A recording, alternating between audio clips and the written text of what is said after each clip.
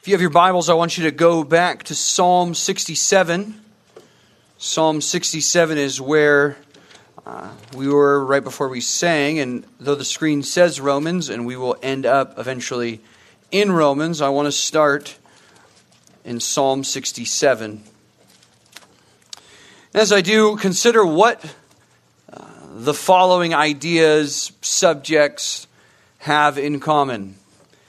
Global warming, the recall election, LA Animal Shelters Adopt Them All campaign, California Health Department's My Turn campaign for vaccines, the March for Life, the Relay for Life, Blackout Tuesday on Instagram, June 2nd, 2020, Children's Hunger Fund food drives, the BLM protest, the Republican Party. What do all of these things have in common? All of them, in one way or another, are causes that you can join, movements that you can try to be a part of. All of them invite you to be part of something that's bigger than yourself, to link arms with others, and to be part of some movement that's either regional or national or even global. And there's a reason these movements are appealing. All of us want to be part of something that transcends ourselves. All of us want to feel like we're making a difference that's just beyond our own life. And all of us want to do that with other people. We want to find like-minded individuals that want to support and be about the same causes that we support and are about. And so you see this expressed in sports. Some of you have wondered, why are some people so into sports and they wear all the uniforms and know all the chants and everything? Well, people want to be part of some purpose that's bigger than themselves and connected with others. Maybe it explains why some people join the mafia. I don't know. Bigger than yourself, linked with others. Why do people cheer for their sports teams, join the feminist movement, put up pride flags, or put out an American flag? They want to be part of some ideal that's bigger than themselves. It's why some of you get all geeked out at pep rallies, why you support your team's football or your school's football team on Friday nights, or why you take great pride in the restaurant that you work for. You want to be part of something bigger than just your own life. What's exciting, friends, is that there is no greater cause in the universe, no greater purpose that you could build your life around, no greater movement than you could say, I'm going to use my time, resources, energy, and thoughts than on the cause of the gospel of Jesus Christ. There's no greater purpose you could build your life around. And what's so great is that the cause of Christ is the greatest cause in the universe. It's not just a localized thing. It's a global ideal. And so as we read, we see it here, Psalm 67, verse 2, it said that your way may be known on the earth, your salvation among all nations. Let the peoples praise you, O God. Let all the peoples praise you. Let the nations be glad and sing for joy.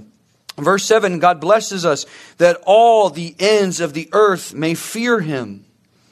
Another short psalm, Psalm 117 says, praise the Lord, all nations, laud him, all peoples, for his loving kindness is great toward us, and the truth of the Lord is everlasting. Praise the Lord. And so whatever you want to think about what Christianity is, we do know is that its aims are global. It's God's aim to see people from every tongue and tribe and nation come to know him and delight in him. You can see on the screen Isaiah 49, verse 5 and 6. This is the Father talking to the Son. Now says, the Lord who formed me from the womb to be his servant, to bring Jacob back to him, so that Israel might be gathered to him. Verse 6, he says, it is too small a thing that you should be my servant, to raise up the tribes of Jacob and to restore the preserved ones of Israel. I will also make you a light of the nations, so that my salvation may reach the end of the earth. Acts chapter 1, what does Jesus tell the disciples? You will be my disciples in Jerusalem, in Judea, and Samaria, and to the ends of the earth. Go therefore and make disciples of all nations, Matthew 28.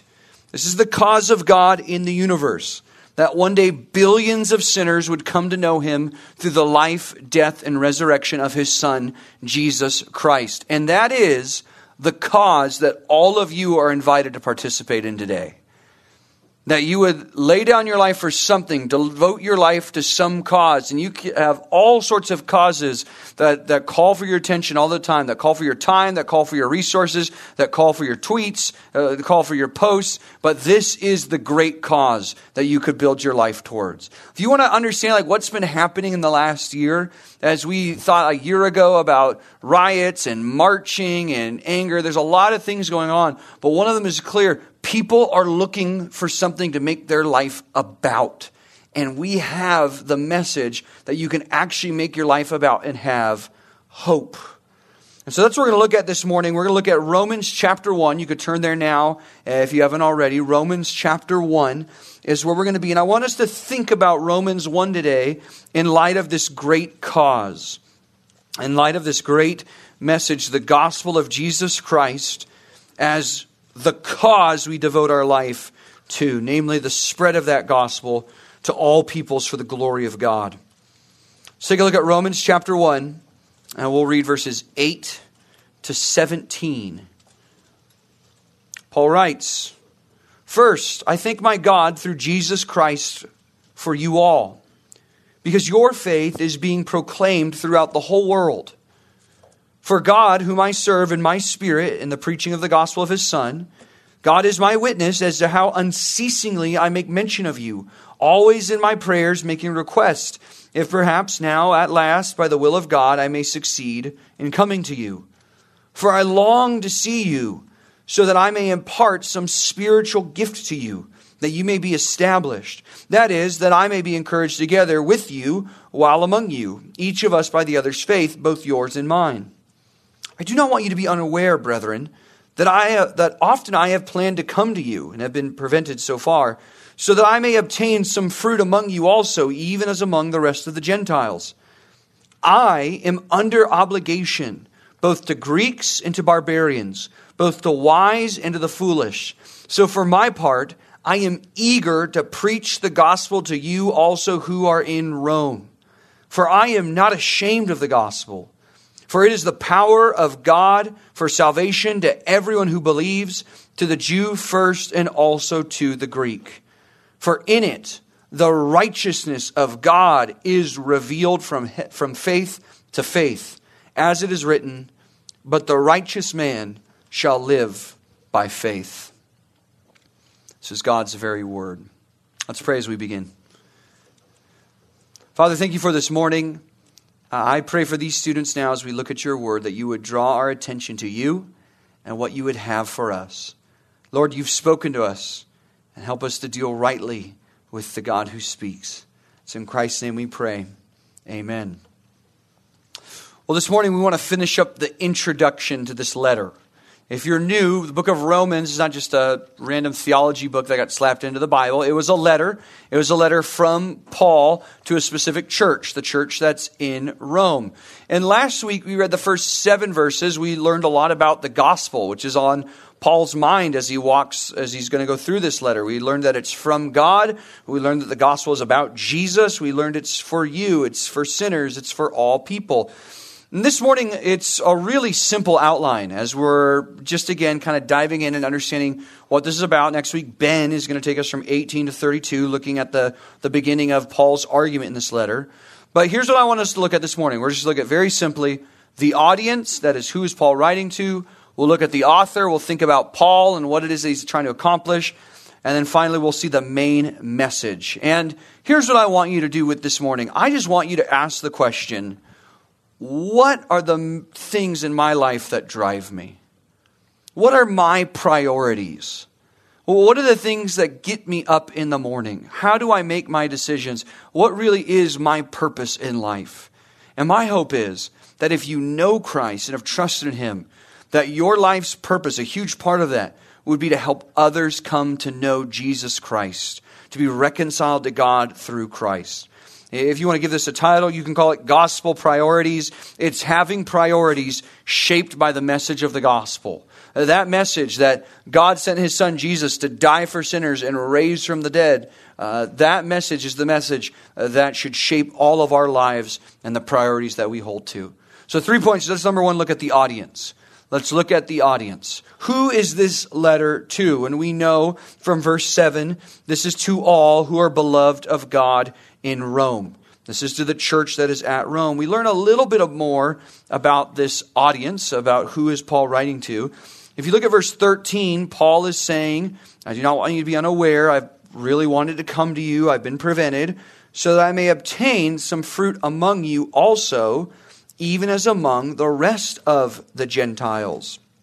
In fact, verse 14 says, I'm under obligation to preach to all sorts of Gentiles, Greek or barbarian, wise or fool. And so I'm eager to preach to you also who are in Rome, verse 15. And from that, we can deduce that though the church is probably mixed, you probably have some Jews and Gentiles, that is Jews and non-Jews, it's predominantly Gentiles. We'll see as the book goes on that there seems to be some issues in regards to the difference in the way that these believers maybe viewed each other. But the main idea here, the main audience, is these believers who had never really heard of the God of Israel, who probably were polytheists, probably before coming to know Christ, and now they've trusted in Jesus as the only true God. Now in verse 8, here's what we learn about them. He says, I thank my God through Jesus Christ for all of you, because your faith is being proclaimed throughout the whole world. Now, why is that? Well, Paul is thinking that their faith is being proclaimed throughout the world. What is that talking about? Is that saying that they themselves are going to every corner of the world and preaching? Not necessarily. Is this saying that every single person in the world has heard about the church in Rome? That's not what it's saying. It is hyperbole. But what is Paul getting at here? He's saying everybody has heard about these Christians who live in Rome. And Paul thanks God for that. He's thanking God that throughout the world people know about these believers that live in Rome. Now, why is that a big deal? Well, if you want to understand that, you need to understand Rome. You need to understand this city. See, at this time, the Roman Empire wasn't just a big boss on the block. They basically ruled the world. They were the empire. They influenced all of prominent culture. They ruled. This is not some podunk city in the middle of nowhere. Any of you live in a podunk city in the middle of nowhere? Maybe you can admit it later. It's okay. This isn't even like a mid-major sort of city. This isn't even like San Diego. This is the city. Rome is at the very heart of the capital. Now, the Roman Empire ruled most of the world at this point, and Rome was the epicenter of all that happened. And that's why the expression, all roads lead to Rome, was very much true. Like everything kind of flowed into Rome, everything flowed out of Rome. And at this time, there are about 1 million people that live in Rome. And so in one sense, Paul's thankful. Why? Because the most populous city of the empire, the most populous city that affects everything else, has Christians there. Has people that believe the message of the gospel. That is the power of salvation. But that's not the only thing. The other thing you need to know about Rome is Rome had everything. Rome had everything. I mean, think of what makes a big city a big city. I mean, think of some of you, high school kids, we like to complain about our hometown. So some of you I live in Santa Clarita and it's so lame. We don't have any cool restaurants here. When I grew up in Murrieta and I was like, it's so lame. And it's because it was, and that's okay. But right, you think about but why? Where would you rather live? You want to live in a city with stuff and things to do and things to go look at. Well, Rome has that. If you want entertainment, go watch some gladiator games. Go to the theater. They have it in Rome. You work on your fitness? They have outdoor gymnasiums in Rome. If you want food, they have restaurants. If you've got spiritual endeavors, temples of every kind of God, anywhere you'd look. If you have political ambitions, Rome was the place to go. If you want to join the army, military strength, Rome had it. Architecture, Rome had it, still has it today. Shopping, you could go to Rome. They have everything in that city. And at the same time, It's a place that's just morally abhorrent. Total rebellion. If you want to find a place to find all sorts of drinking parties, you'll find it in Rome. It's built into the holiday calendar. If you want to enjoy pagan idolatry and worship whatever sorts of gods you can, you'll find those in Rome as well. Every sort of sexual sin imaginable, heterosexual, homosexual, all sorts of issues, you'll find it in Rome as well. One quote says this, you would find it in Rome. This is a common kind of graffiti. It says, "Baths, wine, and lovemaking destroy our bodies. Yet lovemaking, wine, and baths make life worth living." That's the mindset.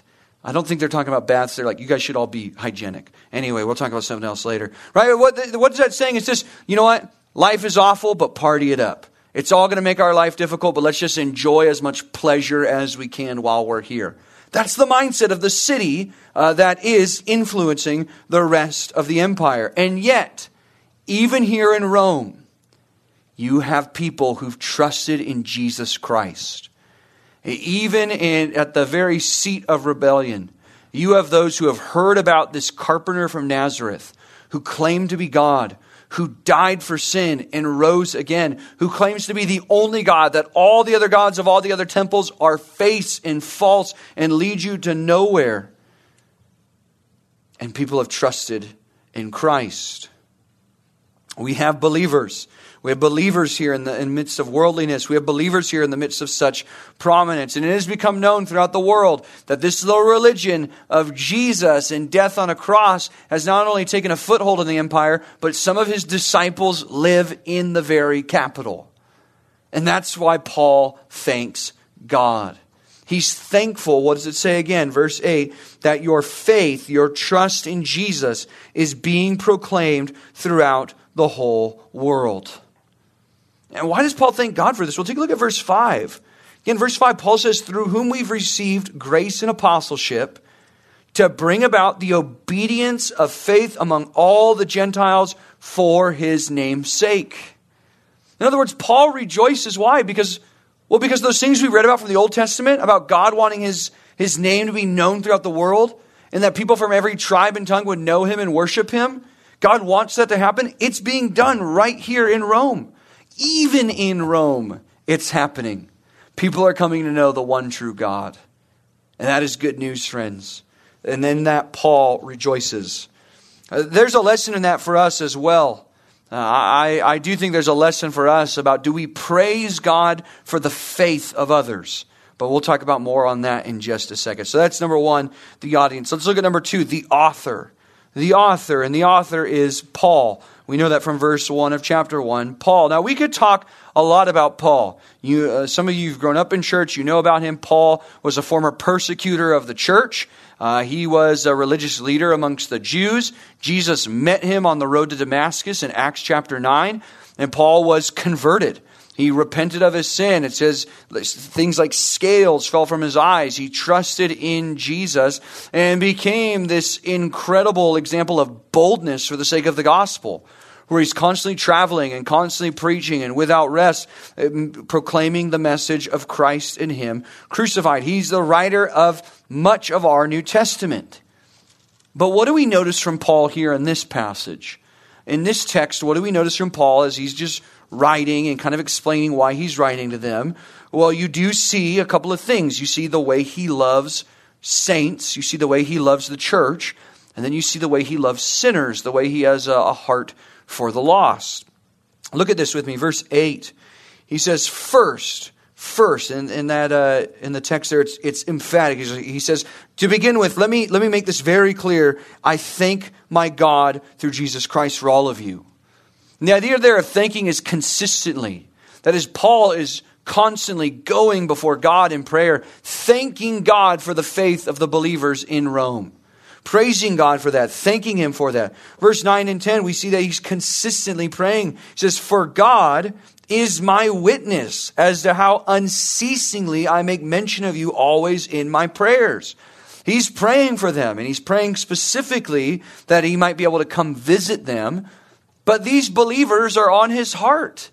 He prays for them, which I think, on the one hand, you always want to be careful of how much you take the heroes of the Bible and say, like, you should be like them, because that's not what the Bible's for. And yet at the same time, here's a sinner who so loves Jesus Christ, has been transformed by him, that his prayers are often about the faith of others. They're consistently about the spiritual strengthening and encouragement of other Christians. Very rarely do I think Paul prayed for grades or traveling mercies. I think he's praying for spiritual health because he cares and loves those people. I think that's a good lesson for us about how we ought to pray as well. Looking at verse 11, let's keep thinking about Paul and his love for these believers. Verse 11, he says, "For I long to see you that I may impart some spiritual gift to you that you may be established." He goes, I want to visit you. In fact, verse 13, he says, "I do not want you to be unaware, brethren, that often I have planned to come to you, but I've been prevented so far, so that I may obtain some fruit among you also, even as among the rest of the Gentiles." What's Paul doing here? Why is he saying all of this? Well, in the early church, what you find is some division. It's addressed in Ephesians, Pastor John has talked about it, between Jews and Gentiles. You know, John chapter 4, Jesus says salvation is from the Jews. The New Testament is not a new book. It's a continuation of the Old Testament. And so in one sense, real biblical Christianity is a Jewish religion. So you can imagine the way that would have affected the way that Jews looked at Gentiles, and Gentiles felt about Jews. There's some division. Now, in the midst of that, here's what's happening. Paul has not come to Rome. So we know he did not plant the church at Rome. He's not been there. Why then is he making such a big deal? Like, I want to go there. I want you to know. He doubles down. I've really wanted to be there. Why does he do that? Well, perhaps what's happened is that they have begun to think, maybe the reason Paul hasn't visited us is because we're somehow second-class believers. In fact, this whole letter, we're going to see chapters 2 and 3, there's no difference in the sinfulness between Jew and Gentile. In chapter 9, 10, 11, we'll see that the Gentiles have been grafted in, and yet God still has a purpose for the people of Israel. And so we see this, Paul trying to level out the Jews and the Gentiles. In the midst of that, he wants to tell you, hey, I have really wanted to be there. My absence hasn't been on purpose. My absence hasn't been because I'm against you. I want you to know I've wanted to come. And so he writes them, he lets them know, I've intended to come to you. In fact, I'm praying now that I'd be able to soon come to you. And what does he want to do when he comes? Look at this, verse 11.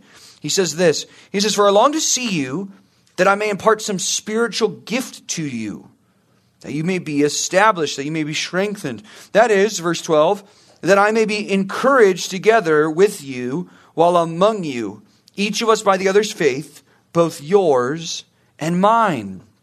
He goes, I want to come to spend time with you believers who are in Rome, so that I might encourage you in the faith, and that you might encourage me in the faith, lest you think that I don't need any encouragement.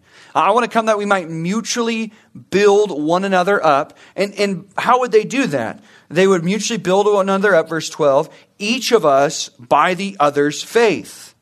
So I want you to see my faith so you might grow. And I want to see your faith so that I might grow and be encouraged. Now, here's what I want you to notice before we go to Paul's heart for sinners. Notice the faith strengthening effect of faith. Notice the way that faith strengthens faith.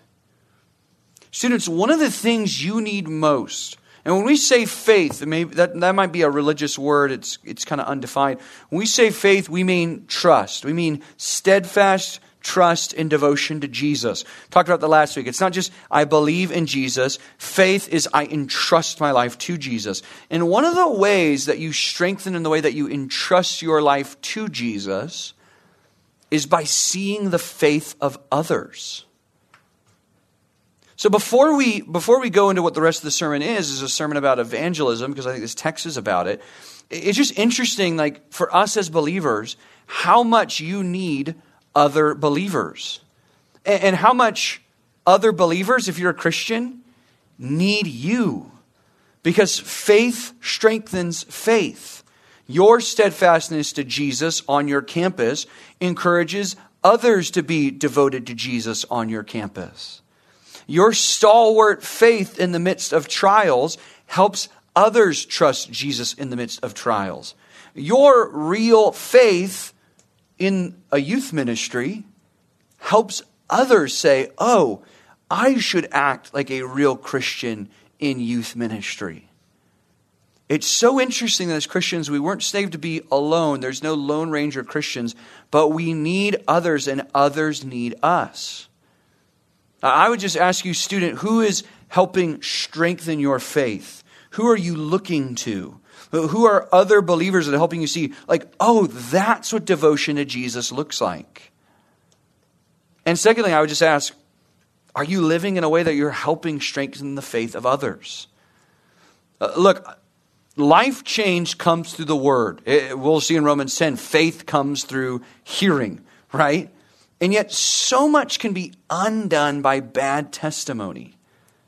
At the same time, so much can be reinforced by really living for Christ.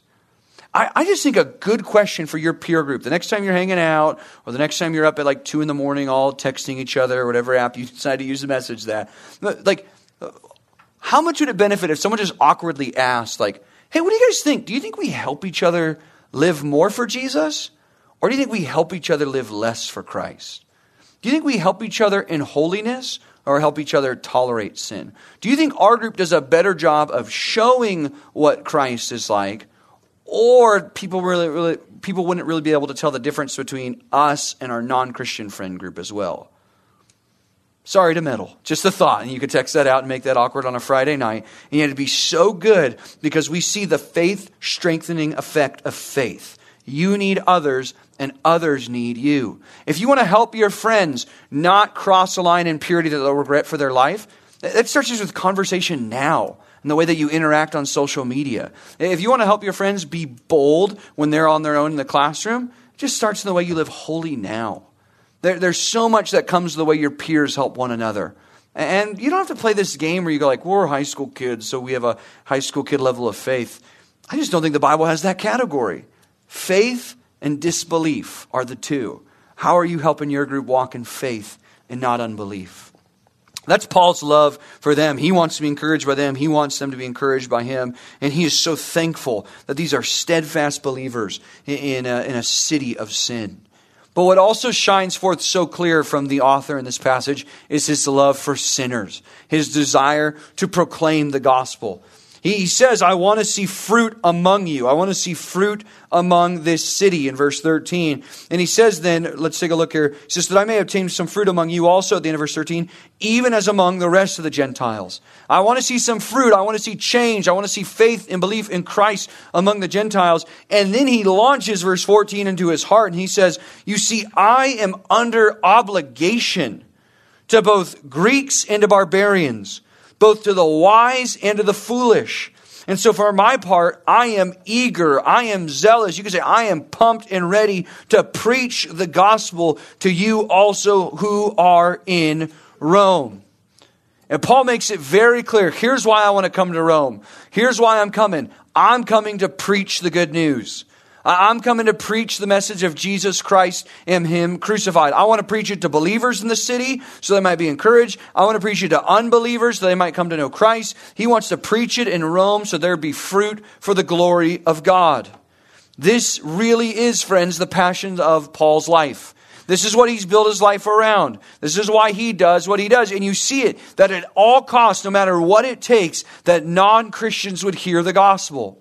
Take a look at the word. This is Philippians 1. Paul is in jail. And he's in jail, and there's other preachers who are like doing their own preaching show and trying to make Paul jealous while in jail. And I think I have this Philippians 1:18. Do I have this one on the screen? Yeah, here we go. He says, they're like, Paul, aren't you sad? They're in jail. He goes, no, who cares? What then? Only that in every way, whether in pretense or in truth, Christ is proclaimed, and in this I rejoice. I don't care what happens. Lock me up and throw away the key as long as it leads to the expansion of the gospel, as long as the good news continues to go out, I'm good.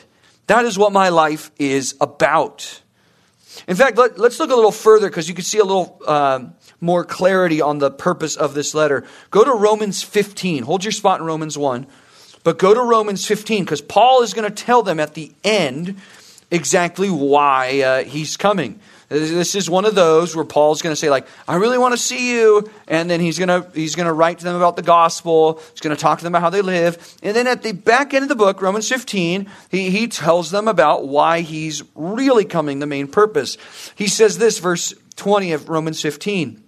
He says, thus I aspired. Here it is. Here's his aspirations. You can think about your aspirations in life, whether they be athletic, financial, relational. Here's his goal. Ready? Thus I aspired to preach the gospel, not where Christ was already named, so that I would not build on another man's foundation, but as it is written, they who had no news of him shall see, and they who have not heard shall understand. He says, my ambition is that those who've never heard of Jesus would hear the gospel and hear of Christ and come to trust in him. He says, for this reason, verse 22, I've been prevented from coming to you. Right? I haven't been able to come to you yet because I've been preaching the gospel at so many places that have not heard about Jesus. And though I've loved to come to you, you've already heard the gospel, so I've been delayed. I've delayed. Verse 23, but now with no further place for me in these regions, since I have for many years a longing to come see you, whenever I go to Spain, for I hope to see you in passing, and to be helped on my way by you, where I first enjoyed your company for a while, but now I'm going to Jerusalem serving the saints. In other words, here's what Paul's saying. I'm going to go to Jerusalem to help the poor saints there, and then I want to go to Spain. Because people in Spain have not heard the gospel. People in Spain have not heard about Jesus Christ. And when I come through, I want you to help me with it. I want you to be a part. I want you to support me. I'm going to ask for your prayers. I'm going to ask for your money. I'm going to ask for your support so that when I go to Spain, I can go preach the gospel there as well. That's what Paul is passionate about.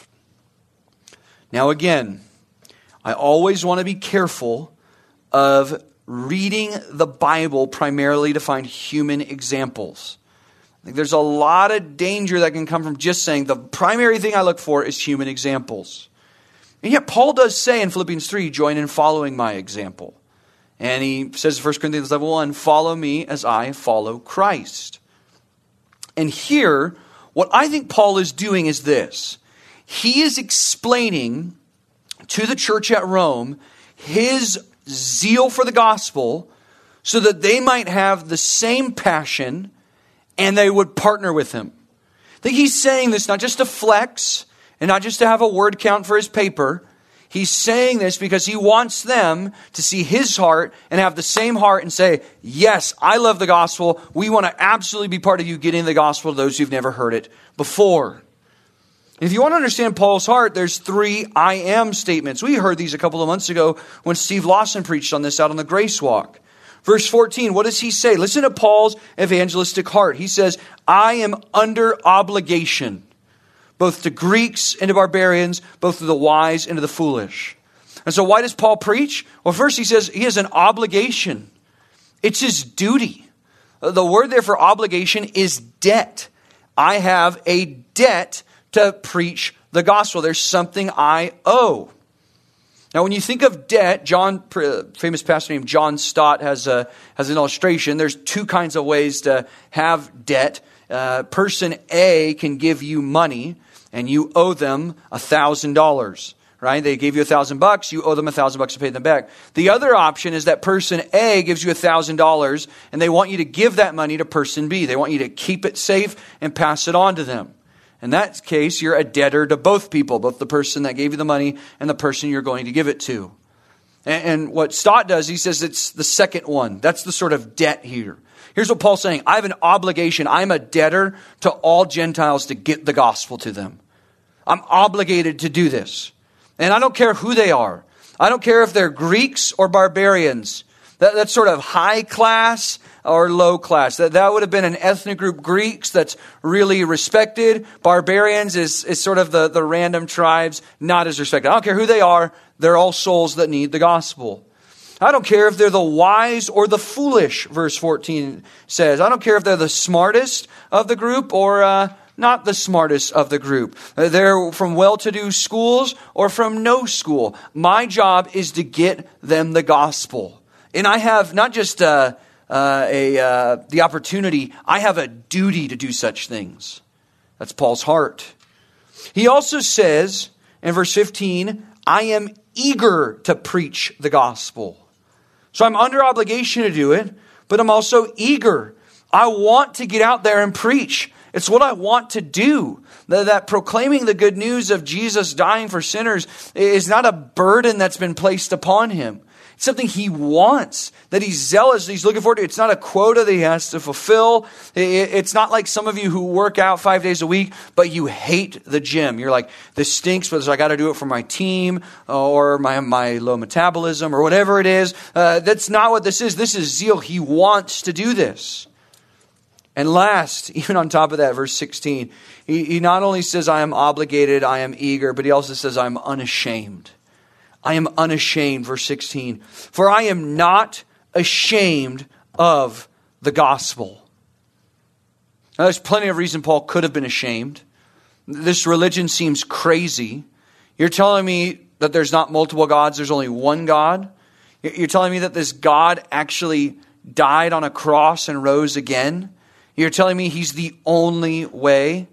You're telling me you're going to deny yourself of all the pleasures and joys of the world for this God you've never even met before? That seems strange. Where's his temple? There's not really a temple for this God, right? There's plenty of reasons to be embarrassed. There's plenty of reasons to be ashamed. And yet what we find is Paul says, I am obligated, I am eager, and I am unashamed. And I think the very simple question is this morning is, do those fit you? Are those realities true of you when it comes to sharing the gospel? There's so many things that we feel obligated to do. There's so many things in your life that you're eager about. There's so many things that you talk about and share about and, events or relationships or whatever that you're unashamed in telling others about. But are those things true of you when it comes to the gospel? Do you feel obligated to share the gospel? Are you eager to share it? Are you unashamed? As Christians, we ought to feel a weight that we need to share this. Matthew 28, Paul calls the church to go and make disciples. It's about obedience to the Lord. There's also an obligation that just comes from seeing all these people are going to perish forever. And I have the only good news that could save them. I mean, say what you want about making fun of the vaccine. At least those people think it's going to kill you, and then they share it. It'd be really weird if they totally were convinced that the virus would kill you and then didn't share the vaccine.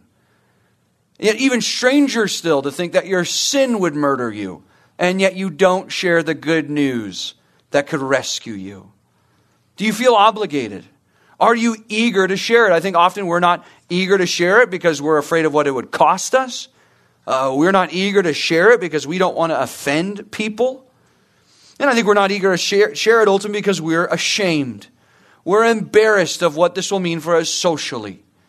If we were to share the gospel on our campus, if we were to share the gospel at our Christian campus and call self-righteous people trusting in their last name to save them, we would be embarrassed. If we were to share the gospel with the unsaved person in our small group, we'd be embarrassed about the way they talk about us in text groups. If we were to share the gospel with unsaved coworkers and unsaved family, we think about what that would do for us, how weird it would make things for us. But Paul says that he is obligated, it is his duty. He is eager to do it, and he is not ashamed. Why? How did he get there?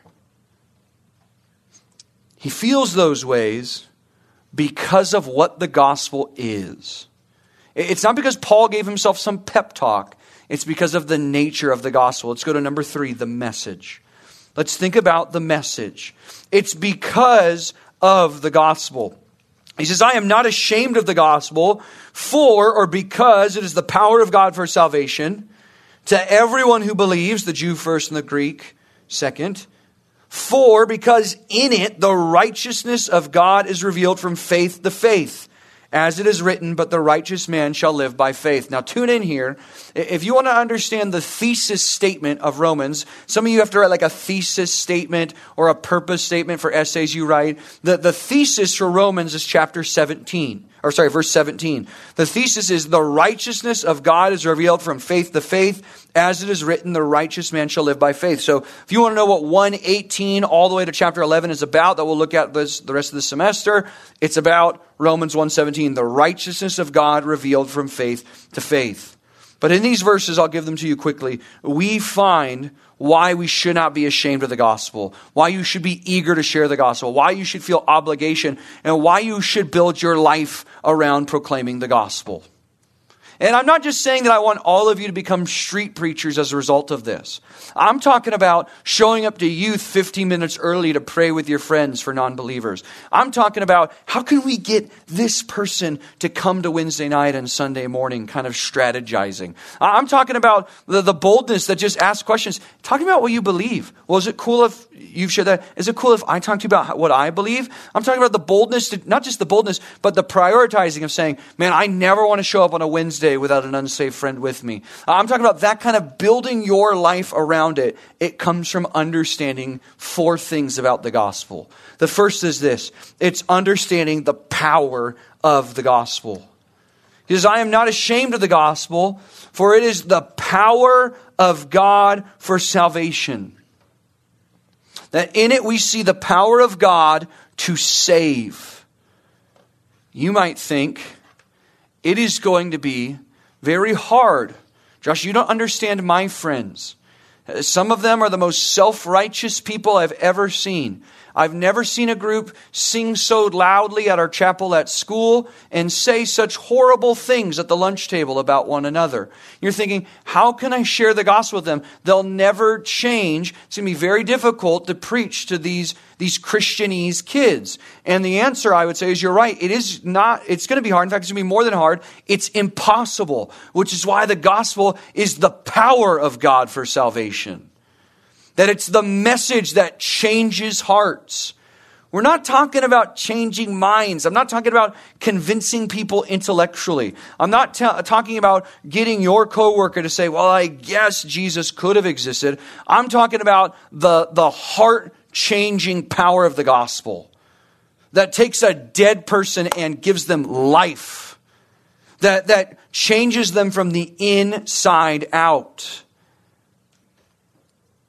Some of us are not very eager because we think the task is impossible. What's the point? They're never going to change.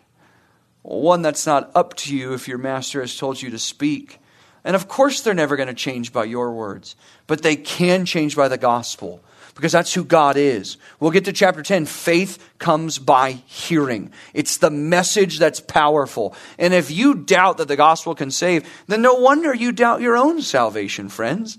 It's that very message you believed that saved a sinner like you, that saved a self-righteous sinner like you. That's the same message that could change their hearts also. It's powerful. And so we should be eager. We should want to share. The second thing you see about the gospel is you see its scope, its range. So Paul already said, I want to preach to everybody, Greeks, barbarians, wise, foolish. And here he says it's the power of salvation, verse 16, to everyone who believes. To the Jew first and also to the Greek. Now when he says to the Jew first and also to the Greek, what he's saying is that the message of the gospel came through the Jews first. That's what it is. You'll find it in the Old Testament. God had a group of people called the Hebrew people. And remember we talked about last week, the gospel is not a New Testament invention. It comes from God. It's in the Old Testament. But we see it realized in Jesus Christ, and it's for everyone. That is, anyone can get saved. It has nothing to do with ethnicity. It has nothing to do with, well, what degree of a sinner they are. Well, I'm more likely to share with my Mormon friends because they're nicer and they're not allowed to say things that some of my other friends can say. And so I'll kind of go to them, but less to them. No way. That's not it. It's to everyone who believes. Anyone who calls upon the name of the Lord will be saved. That's it. It's any person. In fact, even today, if you committed sin this week that you would be embarrassed if anybody knew about, your parent, your leader, even today, if you were to trust in Christ, you would be absolutely forgiven of your sin. He would give you a new heart, and He would secure your eternity for the future. If you knew a ton of your Bible, if you knew none of your Bible, even today you can come to know Christ and enjoy all the full blessings of salvation. It's to anyone who believes. And so, I don't need to be embarrassed about the gospel, because any of these people can get saved. All of these people need to get saved, especially as we'll see that unfold next week. Third, I want you to see the message of the gospel. What is at the very heart of the message of the gospel? Verse 17 says, "For in it the righteousness of God is revealed." So what are we going to be learning about as we look at Romans 1 all the way to 11? What we're going to learn about is the righteousness of God. Now, what does that mean? You could read a bunch of commentaries on Romans and find pages and pages of debate. I'll synthesize and help you guys out a little bit. God is righteous. God is holy. But when it says the righteousness of God, what's that saying is the righteousness that comes from God. See, what you need most in regards to your relationship with God is for Him to look at you and say, that person is righteous. Now, we don't use that word righteous a ton unless you're talking about like surf, I guess. But when we say righteous, what that means is that person is perfect. They're good. Their standing before me is faultless. In fact, it's not just that they haven't committed sin, it's that they've only done good. Everything they've done is not just neutral, it's good. That's the righteousness that you and I need. We need God who sees all of our life, who knows all of our thoughts, who knows all of our imaginations, who knows all of our desires. We need that God to look at every action, thought, and ambition of our heart and say, right, good. Not just that they haven't done bad, but they've always done good. That's what we need. Friends, wouldn't that be good to know that the God of the universe looks upon you and says, right, accepted, embraced, and affirmed? That's the message of the gospel. That's what's offered in the gospel. Knowing that this God who runs all of history will embrace you and welcome you into His kingdom forever, not reluctantly, but willingly, affirming all of who you are. Isn't that funny how much of us, isn't it funny how much our friends know about us? And at the same time, how little they know about us? How much of our social media is manicured? How much of our wardrobe, even on Sunday mornings, is decided through the filter of what will my friends think about this? How much of the way we act is controlled about, well, what do I want them to know about me? What do I want to hide? What strengths do I want to highlight? And what blemishes do I want to conceal? The gospel is that the God who knows all of that, no matter how you try to hide it, the gospel is the God that knows all of your greatest faults, still says, right and accepted and embraced and beloved. How? Well, fourth, last, we'll call it the means. The means. You could call it the axis as well. So we've seen the power of the gospel. That's the power of God for salvation. The scope of the gospel. Any person. The message. The righteousness of God. Well, how? How? It comes by faith. It says, for in it the righteousness of God is revealed from faith to faith. Just as it is written in Habakkuk 2, but the righteous man shall live by faith. Revealed from faith to faith. What do we do with that expression, from faith to faith? What that's saying is this. It's just emphatic. It's saying it's always by faith. It's by faith to faith. Always by faith. It's like your coach says, tomorrow morning, we're going to run. And then when you come to practice Tuesday, we're going to run. And when you come to practice Wednesday, you're going to run.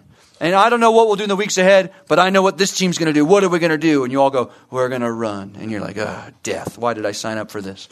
It's because it's cross country. That's all you do. But anyway, when he says from faith to faith, it's Paul's way of saying that righteousness comes from faith.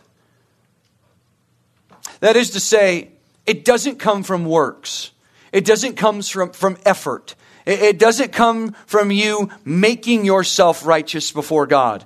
But it always is and always will be from faith in God. That is trusting in God, coming to Him empty-handed and believing on the promises of Jesus, that whoever turns to Him will have their sins forgiven.